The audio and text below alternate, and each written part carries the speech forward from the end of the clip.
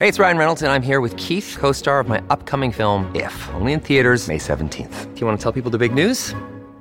All right, I'll do it. Sign up now and you'll get unlimited for $15 a month and 6 months of Paramount Plus Essential Plan on us. MintMobile.com/switch. Upfront payment of $45 equivalent to $15 per month. Unlimited over 40 gigabytes per month. Face lower speeds. Videos at 480p. Active Mint customers by 531.24 get 6 months of Paramount Plus Essential Plan. Auto renews after 6 months. Offer ends May 31st, 2024. Separate Paramount Plus registration required. Terms and conditions apply if rated PG.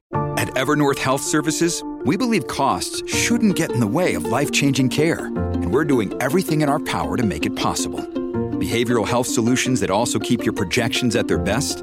It's possible. Pharmacy benefits that benefit your bottom line? It's possible. Complex specialty care that cares about your ROI? It's possible. Because we're already doing it. All while saving businesses billions. That's Wonder made possible. Learn more at evernorth.com/wonder. Hello, everybody. This is Marshall Poe. I'm the editor of the New Books Network. NBN listeners like to read books and buy them. So we thought we'd tell you that right now, our friends at Princeton University Press are having a remarkable site-wide sale. You can get 50% off books, including ebooks and audiobooks, with the code 50, F-I-F-T-Y, at checkout until May 31. You can save some real money on Princeton University Press books. I encourage you to go there and check it out. Welcome to the New Books Network. Welcome to New Books in Sociology. My name is Michael Johnston, and today I have Dr. Joseph Edwudsy with me. He is an associate professor of sociology and Vann professor of racial justice at Davidson, and he earned his MS and PhD in sociology from the University of Wisconsin-Madison. He studies the belonging in all of his research, in which he aims to understand how to create an us and a them. Edwudsy tries to understand how we structure our world to benefit the us and penalize them, how we ensure the well-being of those who belong and alienate those who do not. Finally, he is very interested in how the them make do and deal with the consequences of not belonging. To say the same thing in sociology jargon, Dr. Edwudsy uses qualitative methods to examine how marginalized populations in urban locales make sense of inequalities in their everyday lives. He investigates how they interpret their social selves and order their relationships, how they create, maintain, and transform social and symbolic boundaries, and how boundaries constrain and enable people's lives. Today I have Dr. Edwudsy on this episode of New Books in Sociology, a channel on New Books Network, to talk about getting something to eat in Jackson, race, class, and food in the American South. Welcome to the show, Dr. Edwudsy. Thank you so much. I'm a big fan of this show, and so it's a real delight to be here. Thank you for taking the time to talk with me. So this book that you just recently published, Getting Something to Eat in Jackson, is an excellent book. I greatly enjoyed reading it, and one of the things that I enjoyed most is how you use food as a lens to get into the lives of people in Jackson, Mississippi. Could you tell me a bit more about what brought you to Jackson to do this research? Yeah, absolutely. So I'm not from the South. I live in the American South now. I live in North Carolina. Before I did this project, I had been to the South only a couple of times. I had an uncle who lived in Atlanta, so I visited Atlanta a few times. I knew about Mississippi, obviously, but I had never been there. And really, the thing that took me to Mississippi was watching this documentary. So, middle of the winter, Madison, Wisconsin. I come home from the library, and usually I have a bowl of ice cream in my hand. When I first got to Wisconsin, I was like addicted to the ice cream there. So I'm eating ice cream, and I turn my television to BET, and this documentary comes on. The documentary was called Dying to Eat in Jackson. And it was making the case that Black folks in Jackson, Mississippi today, obviously from the time and from a lot of research that we knew, were suffering from a lot of different health problems, anything from heart problems with the heart to diabetes to on and on and on, whatever health measure you would find Mississippians at the bottom of it. But what piqued my interest is that it was making the case that the foods that were most culturally meaningful to them were also the foods that were killing them. So people were literally dying to eat. And they made the case as well that the food choices were just based on, so So what people were eating today were just based on what their grandmas were eating and what their grandmothers were eating.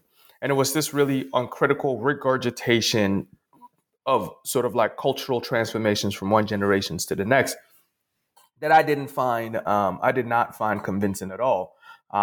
Again, I'd never been to Mississippi. I didn't know anything about Mississippi, but that way of arguing about people's lives was very familiar to me as somebody from the African continent. I'm born and raised in Ghana, West Africa. I was used to people telling single stories of where I'm from. And so when I saw that, I'm like, oh man, look at this. We're doing this again to another set of Black folks in Jackson, Mississippi. And so I thought to myself, wouldn't it be great for somebody to go down there and actually try to get a sense of what people are eating today? And that person turned out to be me. And so that's what took me to Jackson, Mississippi. I guess one could also say that, Mississippi has this mythic sort of relationship with race and Blackness in the U.S., right? So part of my interest as a budding cultural sociologist and a budding race scholar was also entering a place that was so, significant, had a really large sort of symbolic significance to studying and understanding race in the U.S. So those are some of the reasons that took me down there. Excellent. So, what was most appealing about Jackson, Mississippi that made it a place worth studying? So after, I counted this documentary, had conversation with my advisor, I went down there for a 2-week visit just to see what was there. And when I got there, part of the beautiful thing for me as an ethnographer is just stories. Not only is the place itself very storied, right? There's a lot of stories. But even in the aesthetics of people's day-to-day life, folks just knew how to tell stories. They told beautiful, rich, deep stories about themselves.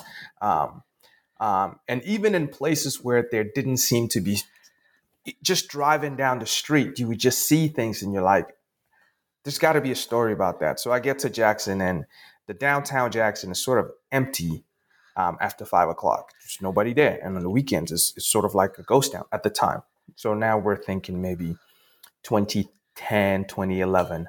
And so I'm like, what is the story with this? Why is the middle of the city empty? And then you would drive in certain neighborhoods, and it's just rows and rows and rows of abandoned buildings and boarded up buildings. And so you would think to yourself, wow, what is the story with that? And then, of course, when you sat down to eat at different places, the first place that I stopped was a place called Peaches. You go into Peaches and all these sort of famous people had been there and had signed things on the wall. But Peaches is now sort of like going down. And you're like, what is the story with that? Down the street from Peaches is another little sort of restaurant there. Oh, on that same street with Peaches, I'd heard stories that Medgar Evers' office was right upstairs. And so I was like, what is the story? So like, it was just a place where just everywhere you turn, they're like, what is this story? What's the story with this? And of course, because it's Mississippi, the stories you can't just sort of like grab them. They're accessible in one sense, but they're also deep and rich and historical. And so if you wanted to tell that story, you had to really be about your business. You would have to get into the archives or do some deep oral history, and for me, do really deep ethnographic work. And so after the 2 weeks, I was like, I don't even know if it's food that I'm going to write about when I come back to this place, but I know there's a lot of stories to be told about this place. And then once you step back and you think about sociology and the ethnographic sort of research that we are most familiar with, you think to yourself, a lot of them are obviously set in Chicago and the coasts. But when we think about stories in the American South, there just weren't that many recently published ones, right? There's a deep history of writings about the American South in sociology, but there weren't that many new ones. And so that was part of the motivation as well to do this project. And when you look at a lot of rural space, it's difficult to do ethnography in those areas where there's not a lot of people, because an ethnographer's job in sociology is to get to know the people and the stories from the mouths of people. Buildings don't tell stories on their own. Absolutely. Except for this is the biggest city in Mississippi. You see what I'm saying? So like this is it's a urban space in a place that's thought of as mostly rural. And so then you think about like, well, what's the character of the city? How is the city? You know what I mean? On and on and on and on. So it's all those things. I mean, I remember being one time in Jackson and just running into the library at Jackson State University and drafting this email and sending it to all the graduate students at University of Wisconsin. I'm like, look, whatever y'all doing, come down here, because everything that we've been talking about in our classes and in our symposium and all that kind of stuff, you can find deep stories about them here. And nobody took me up on it. Because, so is this a call? Is this a call to bring back to life a regional studies in sociology, particularly a sociology of the South? Yeah, so that's a great question. It is not a call to bring back regional studies of sociology, but it is a call for people to for us to come back to studying sociology, sociology in the South. So by that I mean, Larry Griffin has this idea of sociology in the South, sociology of the South. There was a moment when we wrote about the South, when sociologists wrote about the South, they were also writing about really pressing national problems. Yeah. You think about Anna Julia Cooper's work, or you think about Ida B. Wells's writing, or Du Bois's classic work. Whenever people were writing about the South, they were also writing about things that were important to the nation. But when Black Americans migrated to the North, the struggle for full citizenship in the country, they took that with them to New York and Denver or wherever else they went to. And because of that, the South sort of drifted a little bit away from the center of our attention when we're thinking about national problems, because those national problems were also everywhere else in the country. And I think more recently, this sort of alignment of a sociology of the South and a sociology in the South is coming back. And so you see some of the recent provocative national problems either have its roots in the South or are the results of the organization of Southern life that haven't been resolved. Or they're pointing us to new social realities, right? So you think about North Carolina's HB2 statute that got us all thinking and talking about the rights of transgender peoples. And then if you think about Georgia and how Georgia was important both for the presidential election and the subsequent runoff, you think about abortion laws, right, in Alabama and Texas. You think about police violence. Obviously, that's happening in Minnesota as well. But conversations about that get us to talk and think about the lynchings or other forms of government-sanctioned killings of Black people. Even when we think and talk about economic inequality and the deepening class divide among Americans, we have to take it all the way back to slavery. We have to take it all the way back to New Deal policies that were mostly engineered by Southern Democrats. So I think we're at another moment where what is happening in the South, yes, it's about the South, the region, but it's also a reflection of what's happening in the country. And so we must understand what's happening in the South as part of understanding what's happening in the country. And do you think that the ethnographic approach is the ideal way of going about learning more about the South, getting deep into the stories and allowing for maybe even a social psychological analysis of the people, and particularly for your study, studying food consumption of people in the South? Yeah, I mean, I'm an ethnographer. That's sort of like the tool in sociology that I picked up to do the work that I do, and so to the extent that I defend it is that it allows me to point to some of the mechanisms that perpetuate inequality. As you mentioned at the top of all of this, I'm really interested in studying belonging and how and why certain people belong in certain spaces and how we create the world in a way to support those who belong and penalize those who don't. For those efforts, ethnography is important to me. So when we think about, I think part of your question too is like, how does food help with this ethnography? How does ethnography help using food to do ethnographies really help us get to some of this stuff. When we think and talk about food and identity, the popular phrase, you are what you eat, always sort of comes up, right? So like, I thought to myself, well, what does that actually mean? What does it mean to say you are what you eat? And food anthropologist Claude Fisher has really interesting writings around that.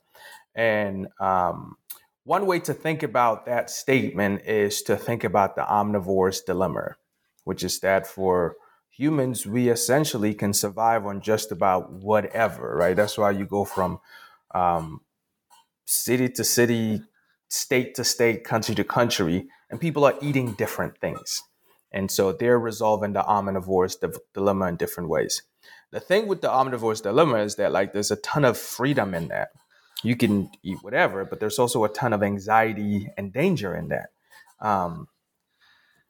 And so the foods that people choose to navigate the dilemma is, for me, the demonstration of the relationship between food and identity.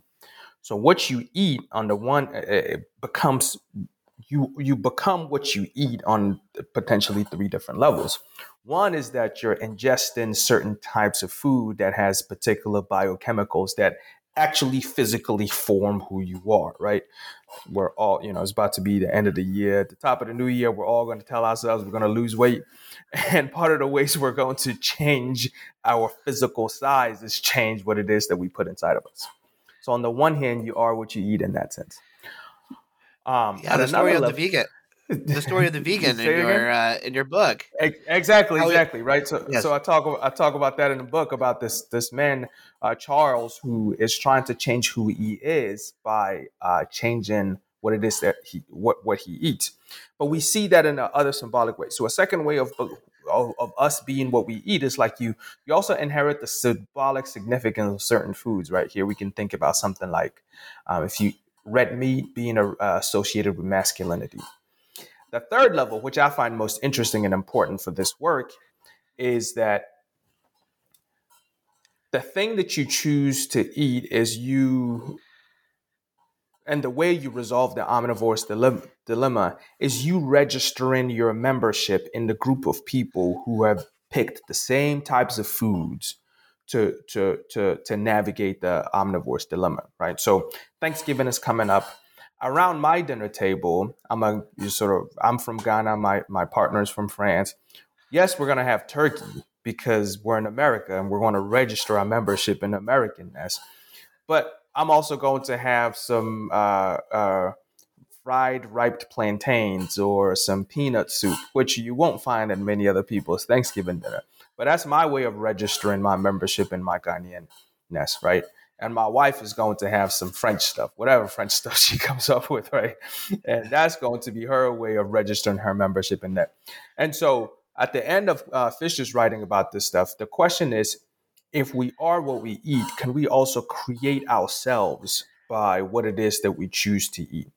And in this book, what I try to do is to illustrate how Black Americans in the American South, especially middle class and upper middle class Black folks, are choosing certain kinds of food as part of their creating of themselves, because there exists with them this deep tension between their race and class. And that's part of the big finding. And it's stuff that we've known for a while. E. Franklin Frazier has been telling us this for a long, long time. There's a bunch of other people who study race and class. We've been talking about this. But I think what I try to do in this work is, I illustrate it a little bit more clearly, and I use food to make that illustration. So anyway, long-winded answer to sort of answer that question. But that's and ethnography is, in my opinion, the best way to get to this particular paradox of food identity as illustration of the race-class tension among differently classed people in the same racial group. And that's Black folks in Jackson, Mississippi.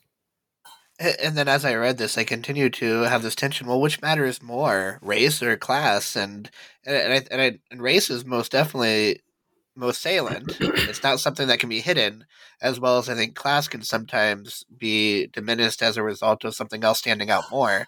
How much do you think racial identity matters here? Yeah, I mean, it mattered a great deal insofar as all these folks are Americans, and race matters a great deal for all Americans, even those who don't recognize the ways in which it matters to them. Um, and in the American South, in a place like Mississippi, where it's sort of present in all the stories that we tell, it's just part and parcel of the grammar of life there. Um, Class comes to matter in interesting ways in my work because, again, of this tension that I briefly introduced with my answer in the last question. Because we presume all Black Americans in a place like Mississippi to be poor, um, those who have been able to finagle their ways out of the poverty of Mississippi then have to think about their racial capital gets diminished as they move up the social economic ladder. And so there's all these conversations like, oh, you're not Black enough, or oh, you're too bougie now, or so those conversations happen over and over and over again. And this is not just stuff that I'm finding in my work. A bunch of other researchers also find the same thing. And especially for the other upper middle class, I and the other scholars find that there's something called a strategic assimilation, which is that even as the upper middle class tend to live further away from poorer Black folks, the lower middle class, even though they have achieved certain class status, actually live near poorer people than their white counterparts. But this strategic assimilation is that even as the upper middle class enjoys their lives in richer, more white neighborhoods and send their kids to predominantly white schools in richer areas, they still have to find a way to nurture their racial identity. And that's what you're saying, because in a place like Mississippi, it doesn't matter how rich you are as a Black person, your race is still going to matter. On the one hand. And then on the other hand, there's a joyfulness. I think we also often always talk about Blackness with this of course, the oppressive nature of Blackness is clear everywhere in America, but there's a joyfulness of being Black, right? And so even though they've made it, right, and they live in different neighborhoods, it doesn't mean they want to stop being Black, or it doesn't mean that they want to distance themselves from Blackness. So they come back to church, they come back into the community, and most importantly, for the stuff that I do for the subject of this book, they come back to food. They come back to eating the very particular kinds of food that nurtures themselves. And so this is part of my way of showing how they create themselves. If they are what they eat, then they're creating themselves through their food choices. And in part 4 of the book, I illustrate that and show how different folks are creating themselves through food. And is this maybe a representation of W.E.B. Du Bois's double consciousness, where not only are they Black, but also of a specific class having multiple identities that require different presentations? Yeah, I think I think in some ways it definitely is, but in other ways I actually even think about the idea of a subaltern identity, which is stuff that people use the same thing to talk about just different groups of people across the world, really. And so part of this, the idea is like really belonging in one place, but your belongingness in that place is always questioned by another set of your identities. And Du Bois did this essentially with Blackness, right? Which is that the double sight of knowing your Blackness, but also knowing Americanness, right? And being able to go back and forth in between those two things. And this is a classed version of it, but it doesn't quite fit on there as this idea of subaltern identity does. Yes. So food was not just a reflection of race or racialization, but it's part of it. Food was your lens to get into the people's doors, into their home, to get to know more about them. But how is this food but one tool to construct, refine, and reconstruct racial boundaries in Jackson, Mississippi, and maybe the South at large? Yeah. So I think so part of the difficulty with this work is that I just cut across so many bodies of literature that to be honest, I'm not an expert in, right? But studying what they're doing, how, and food is one of those. Like, there's a whole food studies literature that I sort of step into. But my space really is a cultural sociologist and a race scholar. I'm just very much interested in these ideas of belongingness. When you look at what Southern studies write about race and food, very often it's the language of like, oh, we can see race in food, or food is a reflection of this, and food is a reflection of race. And for me, for us thinking to Omi and Wanant, those kinds of processes of racialization, I come to believe that food, it isn't just a reflection of race. Food is race, and we can sort of tap into that.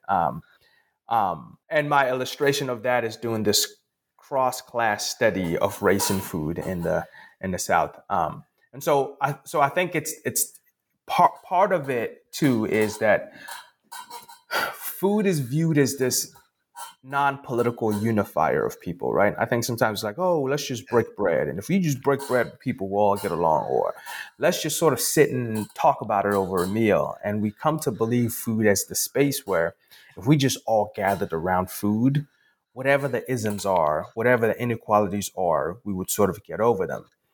And I just don't, that's not what is illustrated here. I didn't see that. I don't see that. And so to the extent that food is part of the process of racialization, we see that in my work, I break down my food ways into three different things: food availability, food choice, and food consumption. Yeah. With food availability, I say that what people find available to them shows the kinds of social structures that they encounter. And I know we'll talk about this a little bit. So food availability is encountering the social structures. Food choice is an illustration of how people navigate the social structures that they encounter.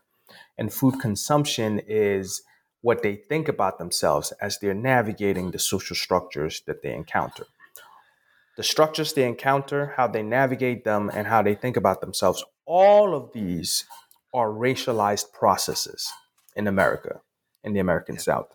And so to the extent that food availability, food choice, and food consumption is a reflection of these structures, that's the process or the ways in which food is part of the racialization of people's lives. Excellent.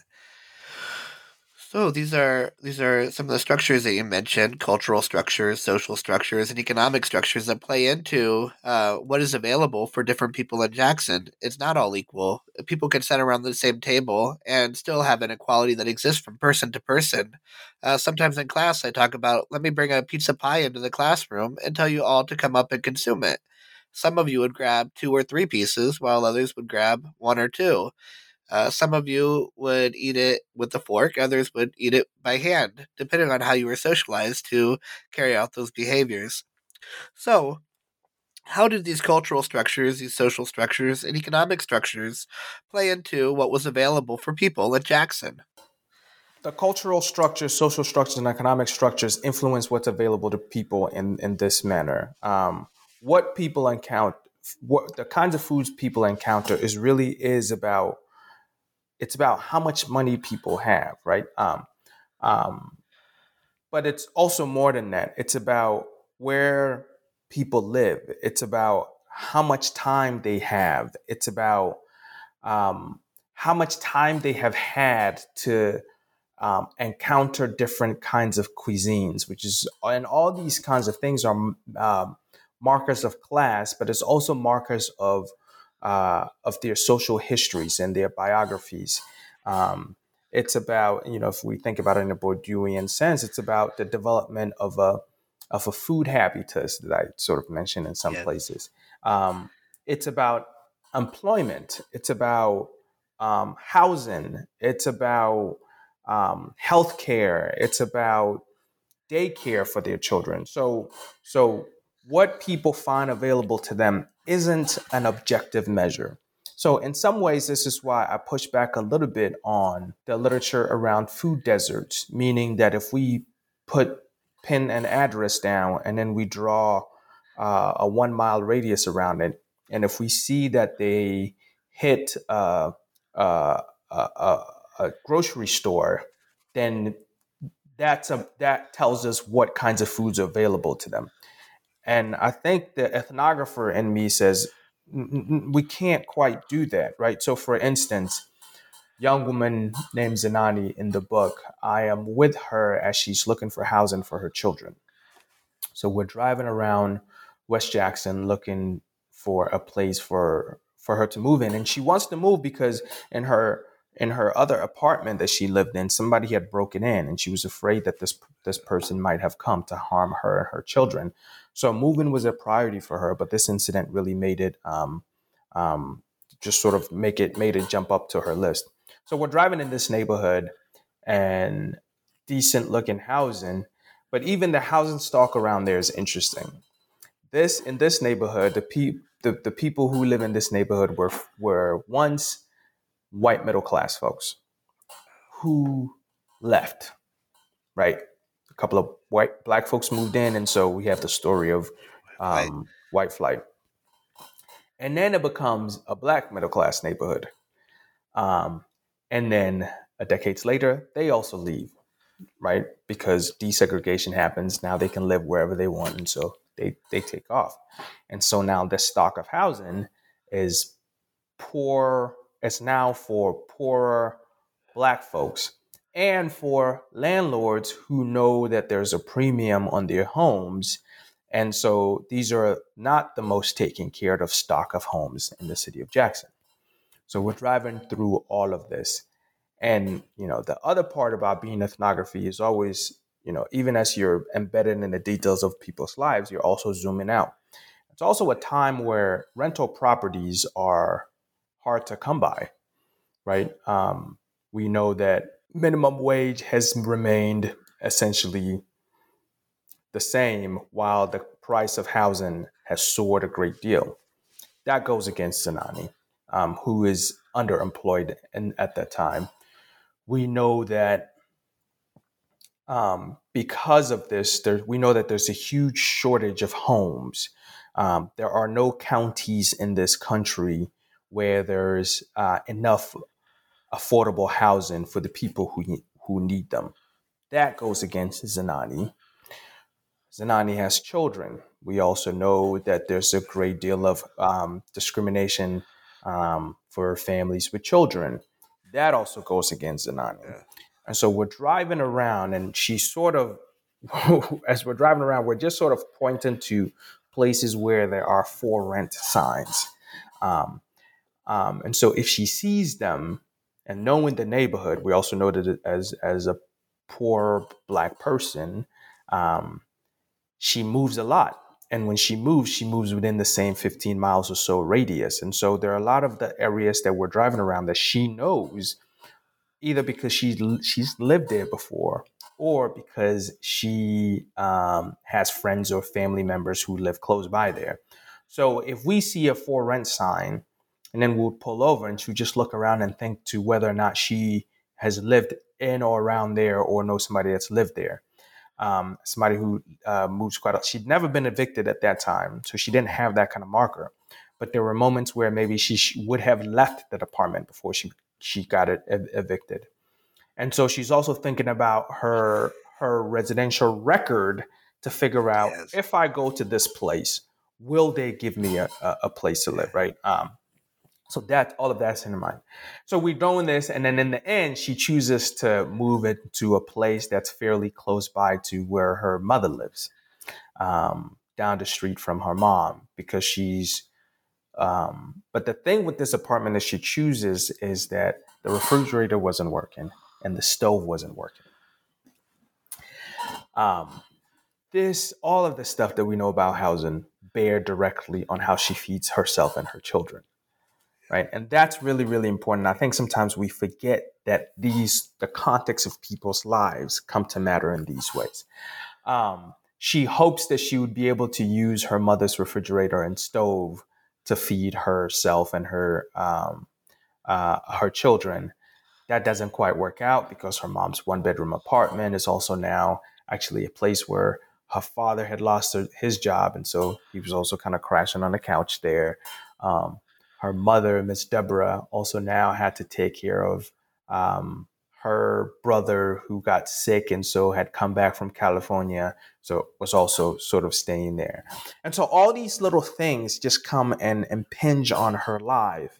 And I think when we study foodways, so this sort of points to food availability.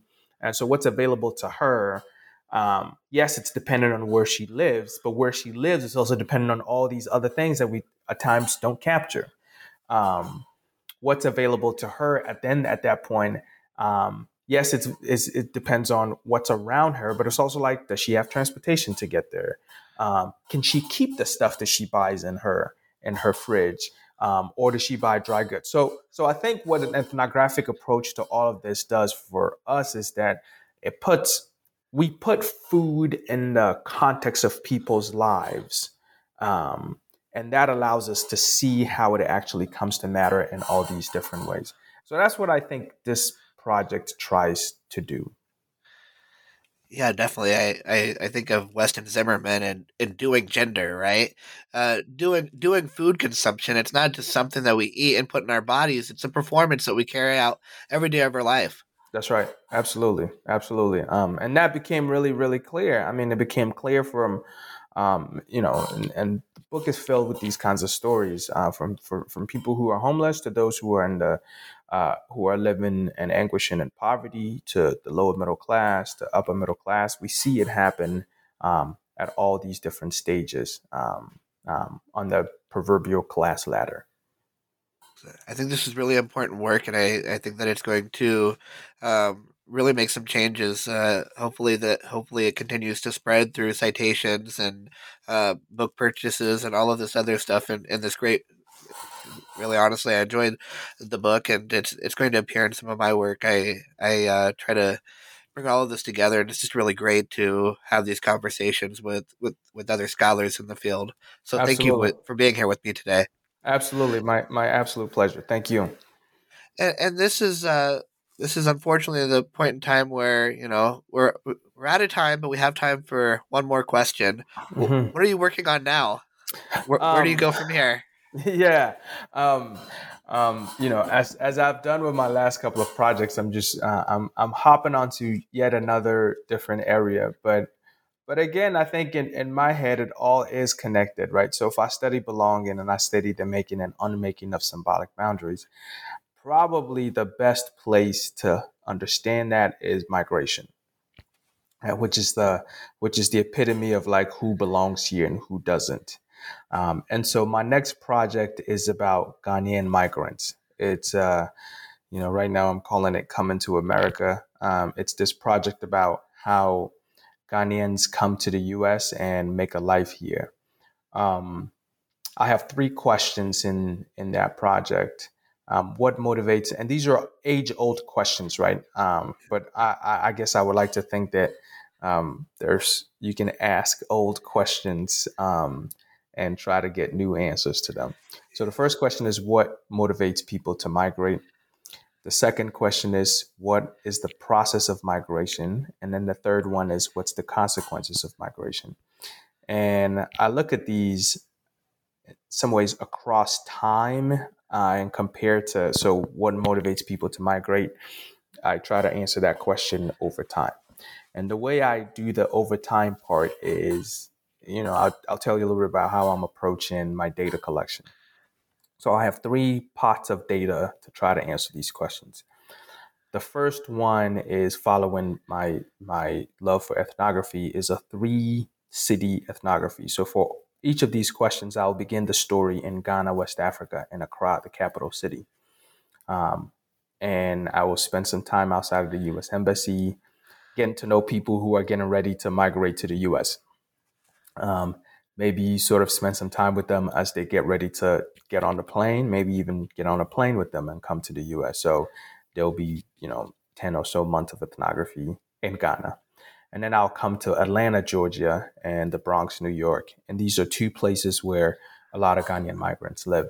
And I'll embed myself in their lives as completely as possible to get to know their lives. So that's one set of data. Another set of data is oral histories of families. I'll identify about 100 families and interview at least 4 people in each family, 2 in the U.S., 2 in Ghana. So, roughly 400 or so oral histories. And then the third set of data is actually a personal one for me. My father had 8 siblings. Half of them migrated to the U.S., half stayed in Ghana. And we found out that my grandfather kept every letter that his children wrote to him while they were abroad. And then my grandfather also kept a carbon copy of his response to his children. So we have about 3,000 letters, which are sort of this beautiful conversation back and forth across the Atlantic between my dad and his siblings and my grandfather in Ghana. So these 3 sets of data allow me to answer the question about motivations, processes, and consequences of migration, over time, and always thinking as much about the migrants who come to the U.S. as I think about the people who are left behind. And so that's sort of the wrinkle in all of this that I hope allows us to think about this. And, I'm learning and falling in love with transnational approach to thinking about migration. And so, we'll see. At the beginning of all of these projects, you have your aspirations of what you think you're going to get from them. And then once you enter the field, you either get what you want or you get something totally different. So that's where I'm headed next. Are you looking at push factors and pull factors, and looking at immigration with an E versus immigration with an I? Yeah, so the push-pull factors are going to be in there somewhere. I am sort of really consciously and actively looking at both immigration with an E and immigration with an I. The immigration with the E part is going back to Ghana and starting the story of migration in Ghana and trying to think about how that. And the immigration with the I version is being in the U.S. and spending time with people in Atlanta and the Bronx to do that. So that's the approach, and we'll see. I mean, this is it's going to be a much longer project than anything I've ever done. It's more ambitious project than anything I've ever done, and so I think it's going to we grow from all these projects, right? I grew so much from doing this project in Jackson. That beautiful city really taught me a lot about myself. The writing process deepened my stamina, my intellectual rigor, and I'm hoping that, and I know that if I do this next project well, it will bear the same kind of fruit. And obviously, the book that comes out of these things are the public representations of what you get out of them. But personally, those of us who are privileged to live this life as sociologists, we get so much from it, and it just forces us to grow so much. So I'm always grateful for starting a new project and excited about a new project. And it's daunting, right? Because, now that you've done it once, you know exactly how hard it is to do it. When I moved to Jackson, you just don't know. You're, right in the high of, being in graduate school and reading a bunch of people and thinking to yourself, man, I could do that. You know what I'm saying? And you just go and you do the best that you can. But now you know exactly how hard it is. And you also don't have a comfort of an advisor who's a graduate school advisor who's telling you, oh, make this move, do that, do that. You see what I'm saying? So being sort of doing it on your own, and I'm past the tenure stage now, so I guess I'm a little grown in this world, but it never stops being intimidating. It never stops being difficult. And I'm sure anybody else who does anything, people who are making new albums or people who are making new films or people who are doing whatever other kind of creative productions, I'm sure it's always nervous. And I think that's part of the excitement of what we get to do. And then the stories that you're telling is not only a gift to yourself for the growth that comes out of it, but also a gift for the people who would otherwise not have a voice. That's right. I mean, I can't tell you how important that is, right? So 2 weeks ago, I started getting text messages from the people who are in the book that they had received their copies of the book. And of course, everybody would sort of go into the table of contents, find their name, and go to the section and just and read their part. And beyond reviews or anything like that, when people write to you and they say, hey, I really appreciate this. The way you did this worked for me. Actually, you know what I'll do? Charles in the book writes to me, and he says, I got the book a few days ago. I sat there with it for a day contemplating on reading the section on me. My wife saw the cover and asked me about it. We talked a while and I jumped right into my chapter. I was blown away. Hearing someone's assessment of your journey in this life rocked my soul. You rocked me, man. I'm going to read the book in its entirety during the holiday break. Your way of telling the story is phenomenal. I'm a fan and proud to say you're my friend. So it's just that right there, more than anything, for me is knowing that you've gotten something right. And I've been pleased enough to get some of those from the folks in the book. So you're absolutely right. The people, that's what I hung my hat on. The people in the book, and getting a chance to tell their stories and feeling like you got something right. That for me is one of the gifts of doing this kind of work.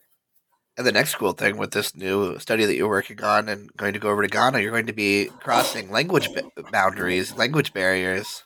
Yeah, I mean, you know, I was born and raised in Ghana, so Ghana is a British colony, so the English is there, but the local language is going to be good. And you know, I moved to the U.S. when I was 13, and you know, thanks to my father and my folks who kept speaking to me my local language, my own language is intact. So it's going to be, that's the other thing. Like so even though a place like Mississippi, it's obviously all English, but there's a beautiful intonations to the language itself. So what folks do with language in here, in this work is amazing, right? So even in getting something to eat in Jackson, there's so many times where there are long quotes, and that wasn't me being lazy and not trying to write my own, but it's just that the language that they were using was so beautiful that I have can't to cut anything out. Exactly. I can't cut it. I can't do anything. Right. So, I mean, there's a moment in there where this person who is homeless is just telling me about their life. And they say something like this. They say, I feel like my life, I would never forget this. They said, I feel like my life is a basketball game and I have fouled out.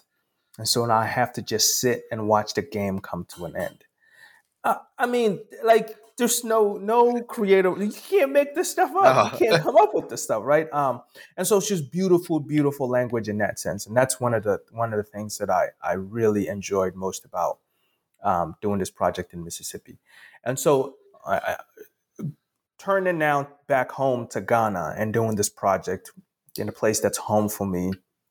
And hearing people, it's going to be great hearing people sort of really describe themselves and talk about themselves in a very localized language, in a local way that I understand, that I can sort of transcribe, and that's going to be interesting. And as you mentioned, there's a bunch of these folks that the privilege that we have as ethnographers is that we get to make their life stories part of the written public record of this time and history in the world, right? So as I'm very nervous about it because it's a ton of work. I'm nervous about it because it's really personal work as well. But I'm excited about it because, you know, we don't know what's going to come out of it. And, you know, whatever comes out of it, comes out of it. But I know that I'm going to get some really, really cool stories, which I'm looking forward to. I look forward to having you back on the show. I know it won't be a year from today. It'll probably be like 2 or 3 years of data collection and then making sense of it. Yeah. It's going to be a lot more than 2 or 3 years. I mean, you know, the other thing about this being an ambitious project too is that it's going to take longer. It's going to take time, right? You know, 5, 6, 7 years to 8 years, I don't know, to sit and write. But again, being grateful in a different stage of life. I'm not doing this to graduate. And I'm not doing this at the stage to try to get any promotion or anything from work either, right? And because of that, and I really do mean this as, you know, the blessing and the luxury of what we get to do for a living. I'm really looking forward to it. I'm excited about it. And it makes us better teachers, I think. You know, Absolutely. doing research while teaching. Absolutely. You and I are folks who are in the classroom, right? Spend a lot of time teaching, and you're absolutely right. It makes us better teachers. It makes us think harder about how do we, it's not just the transmission of knowledge and getting people to learn different terms, but it's also really getting our students to reorient themselves in how they think about the world. So you're absolutely right. That's something that is really, really important for us, right? And I do think we have the best of both worlds. I know the R1 folks are sometimes teaching is not the most important thing, but I think we get to do both of those things. And obviously it takes up a lot of our time, but it's part of it. Well, thank you again, Dr. Ewudzie, for being on the show today. This is another episode of New Books in Sociology, a channel on New Books Network. Thank you so much. This is a great joy.